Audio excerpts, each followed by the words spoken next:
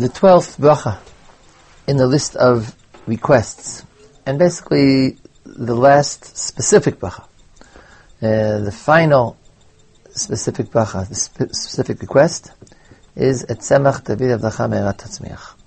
Now last week we explained that the request for the reconstitution of the kingdom of Israel, of the Davidic royalty, in other words, a political re-establishment of the Jewish polity in its finest sense, was already included in last week's bracha, in the words, V'kisei David me'era l'tochat tachim, re-establish quickly the throne of David in Yerushalayim. So what is this bracha about? Now, as I pointed out, most Mefarshim say the Yerushalmi holds that in fact there aren't two brachot, but we do say two brachot. Nonetheless, we have included the Davidic kingdom in the previous bracha. So what is this bracha about? In fact, this bracha doesn't mention any word that is a direct reference to the kingdom. Not the word malchut, and not the word kisei, which means the throne. Instead of that, we have very picturesque, unusually picturesque, metaphoric phrases. Et tzemach David avdacha tatzmiach, v'kalno tarum b'shuatecha. You should raise up the horn of David, and the tzemach David, the growth, or the shoot, or the sprout of David, you should cause to flourish, you should grow. The question is, what do these unusual terms mean? Why are they used? And in any event, what is the bracha actually about? Now, the phrase tzemach, which literally means something that grows. Tzmoch means growth. So literally, it means a plant. Metaphorically, it could be used to mean anything which has to grow and flourish. But in almost every case in Tanakh, where the word tzemach is used metaphorically, it refers to the Mashiach, to the future descendant of David, of King David, and somehow that restoration is called tzemach. This appears in Tehillim, and it appears twice in Trayasar. Ba'etahi atzmiach keren LeDavid. At that future time I will cause to grow the growth or the horn of David. Both the word keren and the word tzemach, but the verb is atzmiach. And even more tellingly, in Trayasar we find Chazal used the pasuk to tell us that the name of the Mashiach, his personal name, is Tzemach, because the pasuk says so. Ish Tzemach Shmo.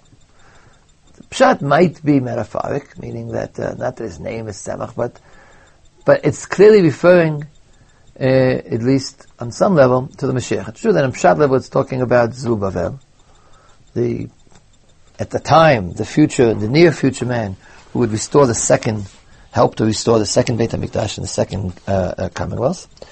But in context, it's clear that the Navi is speaking about the distant future well, which is why Chazal refer the pasuk to the Mashiach.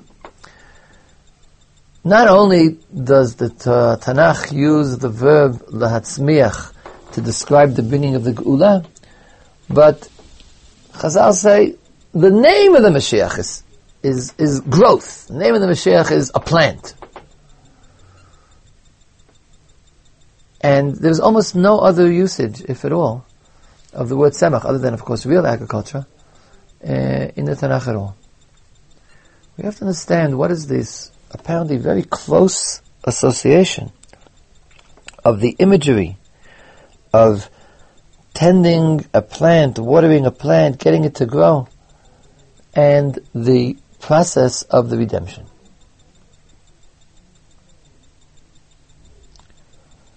I think the answer to this question is more or less based on things we said in the past. We talked about Kedusha, etc. That Chazal understood, and the Nevi'im understood. Right? Sefer Tehillim already expressed the idea that the Geula Atidit, the future redemption of Israel, the importance, not just that it's true, the importance, the inner meaning of the future redemption of Israel is no less in the process than in the final result. And that's because the real meaning of the Geula isn't solving certain problems. We're in exile, so we should be in Eretz Israel. We're poor, we should be rich. There's no Beit HaMikdash, there should be a Beit HaMikdash. All those are the end results of the process of redemption. But no less, and perhaps even more, the inner meaning of the redemption is getting there and not being there. And not only being there. And the reason is, and this is a notion which I've described in the past in the earlier year of this series as well as elsewhere, that the redemption of the world in the final meaning of the word is the kingdom of God, not the kingdom of David. It's God's presence in the world and the whole world reflecting nothing else other than the glory of God. And not a building here or a government here, all of which are part of the process, but not the true end of the process. But as we pointed out in the past, God's presence in the world isn't a state.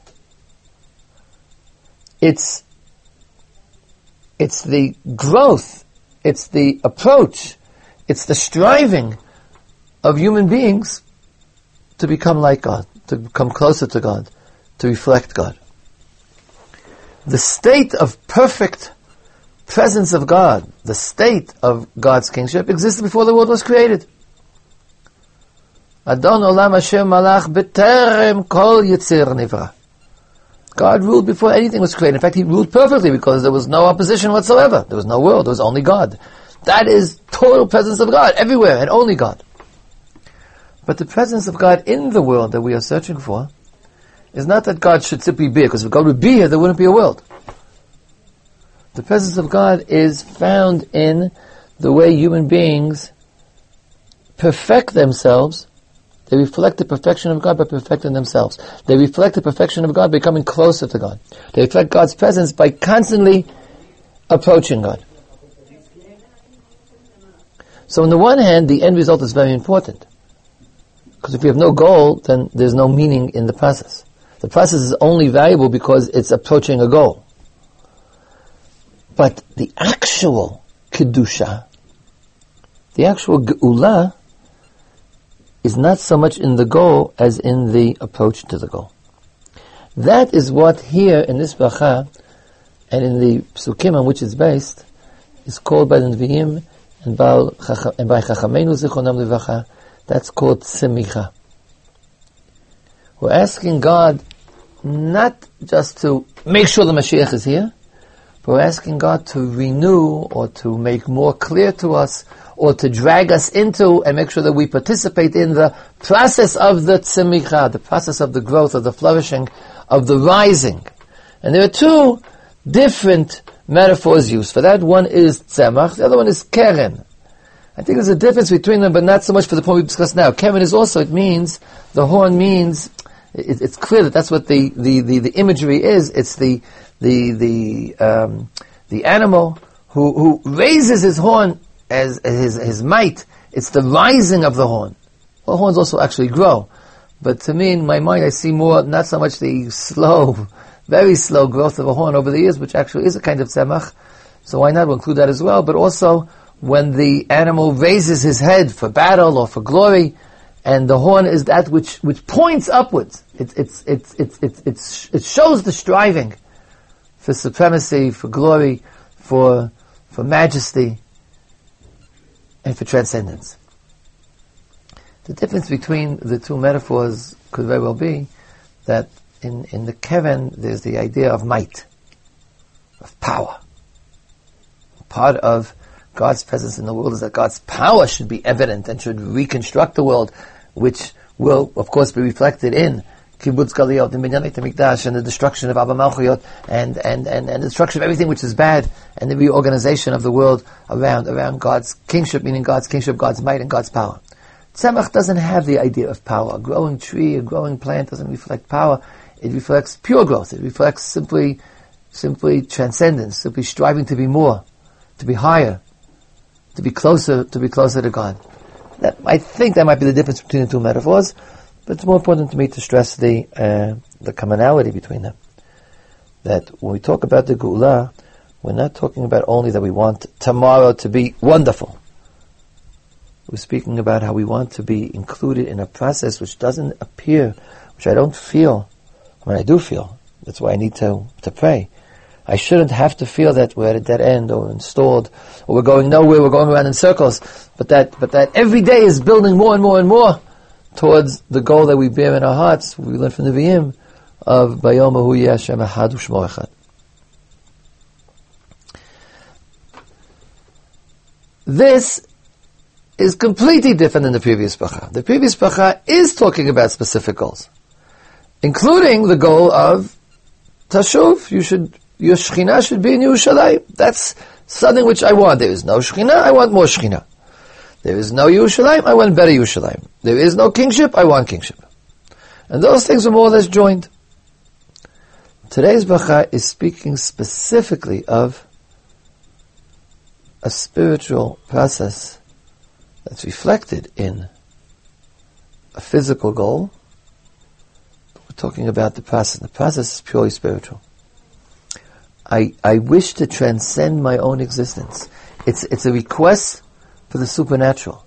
It's a request to transcend the natural law and natural causation and how everything is predetermined and you are no more than you are and you can never be better than you are.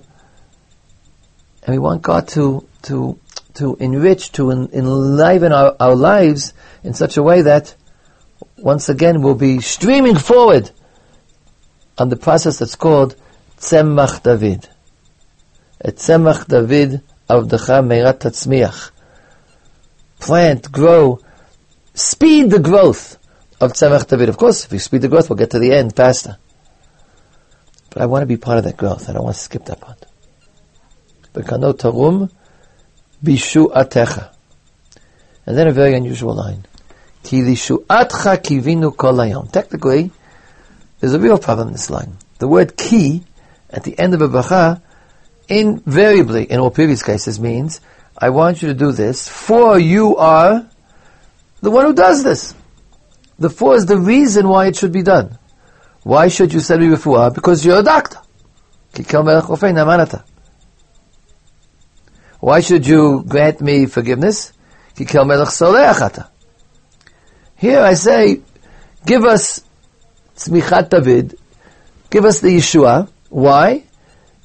Because we want it. Because every day we are expecting your Yeshua. That's not a reason why God should do it. Perhaps the word ki here means not you should do it for that reason, but that's why we're asking. It's very unusual and very way of putting the bracha. It's totally different than any other bracha. But I think the answer is what we just described. If I was saying God build a Beit HaMikdash, then the key would be, for you are he who builds the Beit HaMikdash. If I was saying bring David and put him on his throne and give us a kingdom and a government and a civilian rule, which would be wonderful, then I'll say you are he who mamlich melachim. You anoint kings. But here I'm asking something that's not external. I'm asking something that's really internal. I'm saying, make my life not full of meaning. Make my life one of transcendence. Make my life one of striving to move up and beyond and closer to you relative to where I am now. And therefore, the reason is Ki lishu'atcha kivinu kol hayom. The kivinu kol hayom is the thing we're asking for. It's the striving, it's the yearning. Because you are, and notice the ki lishu'atcha, not ki lishu'ah. Not because we're desirous of a geula, but we're desirous of you. Because what is the meaning of Tzemach David? What is the meaning of the fact that people can transcend themselves? I said that's God's presence in the world. If nobody is participating in Tzmichat David, if nobody is participating in self-transcendence, then Chas v'Shalom, God is not in the world. God is in the world in the places where people are becoming closer to God. The closeness to God is God. So we're saying, "V'kanot tarum b'shuatecha." Put into the world this presence, this palpable feeling, this palpable reality of self-transcendence, which is God's presence. Why? Ki lishuatcha kivinu, because that's who you are. The bracha should say, Ki ata kach v'kach, Ki ata goel, Ki ata rofeh, Ki ata solech. That's what it says. It says, because we are.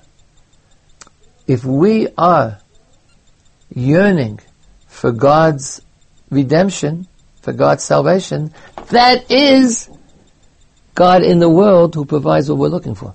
Instead of saying, for you are He who heals the sick, we're saying, for you are He who is found in human striving and becoming closer to God. That's what it says. For you are He who is found in our striving for God. Ki lishuatcha kivinu kol hayom. For every day and every minute, even when I don't realize it. But every day and every minute, what is God other than Ki lishuatcha kivinu kol hayom? The fact that we are striving and hoping. Hoping doesn't mean I say I hope. It's working for it. The fact that my eyes are focused on the goal of becoming closer to God, that is the Shekhinah in the world. And therefore the bracha is exactly like other brachot. I want A because you provide A. But because here the A is not something that God does. What God is here is something that we do. Or at least something that our souls aspire to. And so it says, Ki lishuatcha kivinu kol hayom. And the bracha is not about Yeshua, but about Yeshuatcha kivinu kol hayom. The bracha is about how what we're yearning for is God Himself.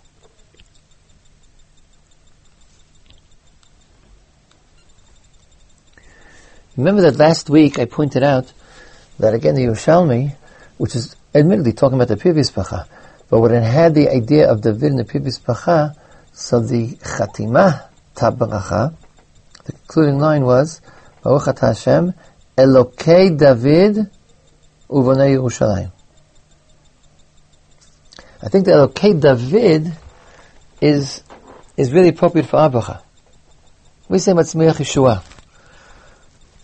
But Elokei David isn't a description of God's actions, but just merely of God's name. It doesn't say what God does. Elokei David, the God who's called over David's name. And I think that idea is the idea that I described now. It's not that God needs to do something. He does. God has to make Himself available. He has to inspire our lives.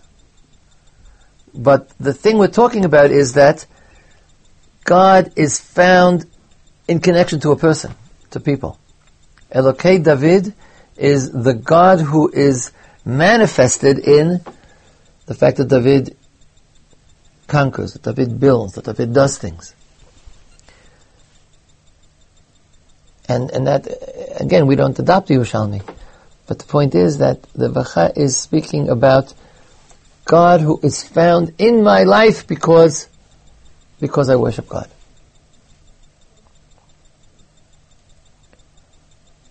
The psikta, which I quoted last week, which I didn't explain, I'll explain now.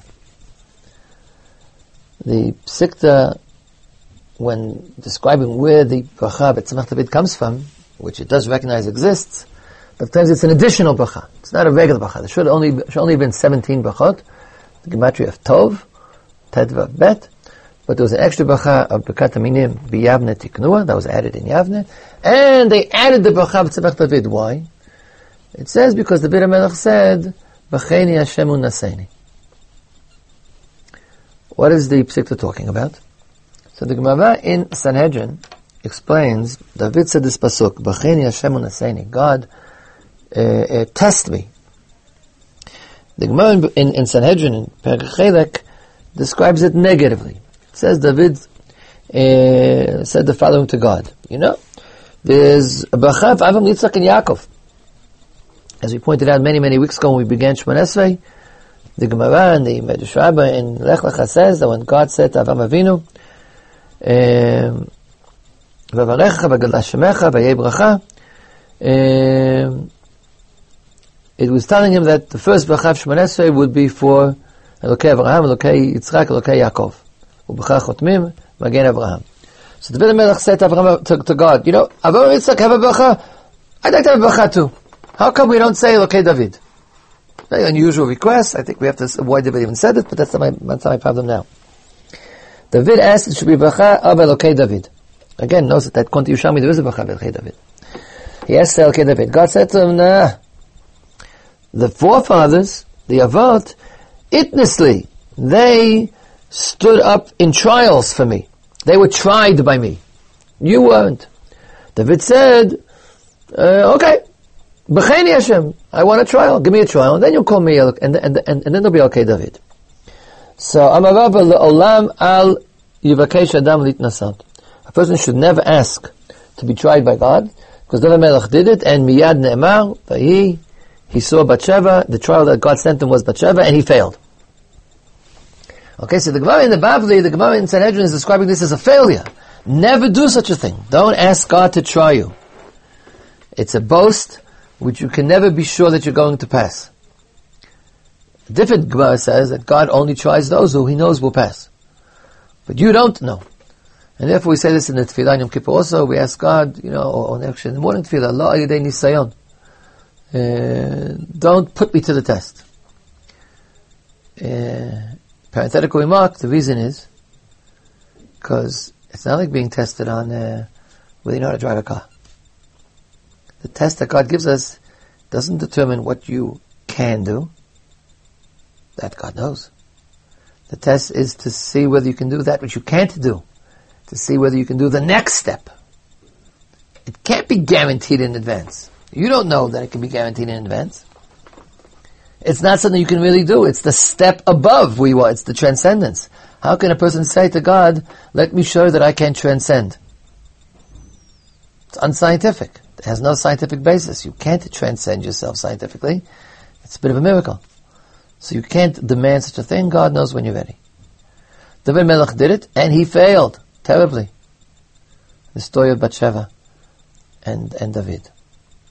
So despite the fact that the Gemara is negative, but then comes on the Psikta and says, but you know, that's why there's a bracha called, it was added a bracha called Tzemach David.